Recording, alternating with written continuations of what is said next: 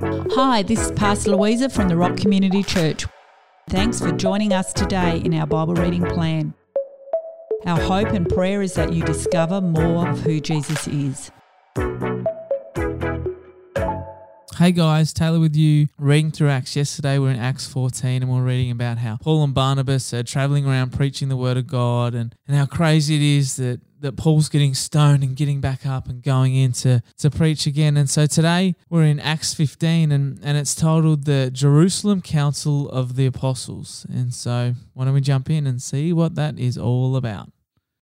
While Paul and Barnabas were in Antioch, some false teachers came from Judea to trouble the believers. They taught, unless you're circumcised, as the law of Moses requires, you can't be saved. This sparked a fierce argument between the false teachers and Paul and Barnabas.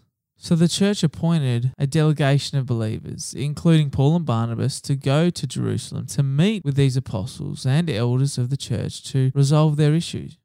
So the church sent them on their way. As they passed through Lebanon and Samaria, they stopped to share with the believers how God was converting many from among the non-Jewish people. Hearing this report brought great joy to all the churches.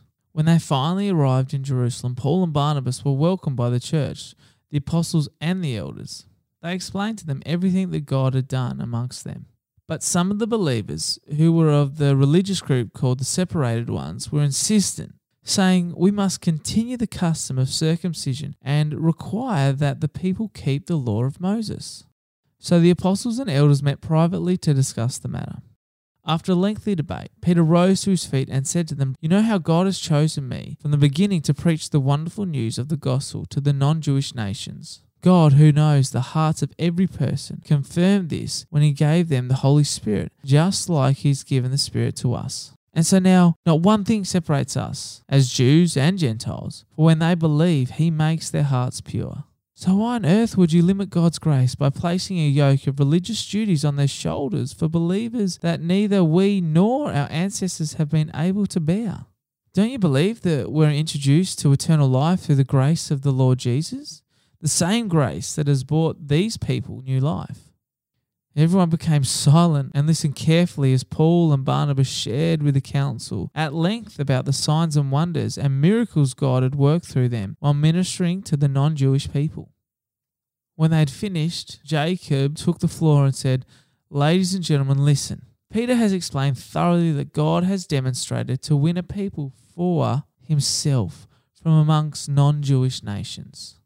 And the prophet's words are fulfilled. After these things, I will return to you and raise up the tabernacle of David that has fallen into ruin. I'll restore and rebuild what David experienced so that all of humanity will be able to encounter the Lord, including the Gentiles whom I have called to be my very own, says the Lord.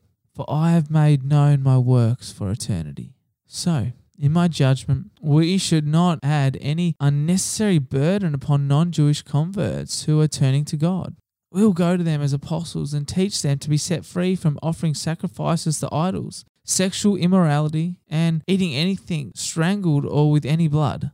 For many generations, these words of Moses have been proclaimed every Sabbath day in the synagogue. So we might leave it there today, guys, because we're really swapping ships and we don't really have time to read it all. But I'll give you a quick oversight. They send Paul and Barnabas and two other guys to the church to encourage them with a letter and tell them about these false prophets that are telling them to do these things that they really don't have to do. But then what's really crazy, honestly, is Paul and Barnabas have this disagreement and they split up and they go their different ways.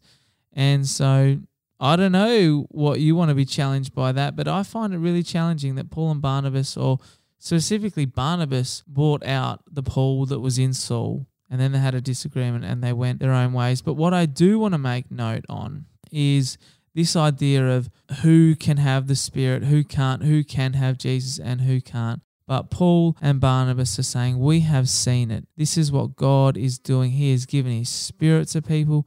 And so how can we say they can have it or we can have it and they can't? And so let that be a challenge for you as you continue to walk your own journey of faith. Try not to ever get to a point where you go, well, I'm righteous and this is for me, or this is for that group of people, but it could never be for this group of people over there.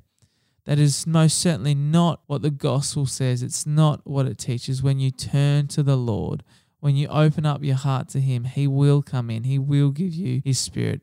He is for everybody. And it's a challenge because sometimes it's really easy to get righteous and look at people with contempt, but that is not the gospel. How about we pray? Thank you, Jesus, that you are for everybody, that you died for me and everybody else. And I pray, Lord, that I would live in a way that mirrors that. The gospel is for everyone. In Jesus' name we pray. Amen. Thanks for joining us today in our Bible reading plan. Don't miss future episodes. Click follow to subscribe and share with a friend. Have a great day.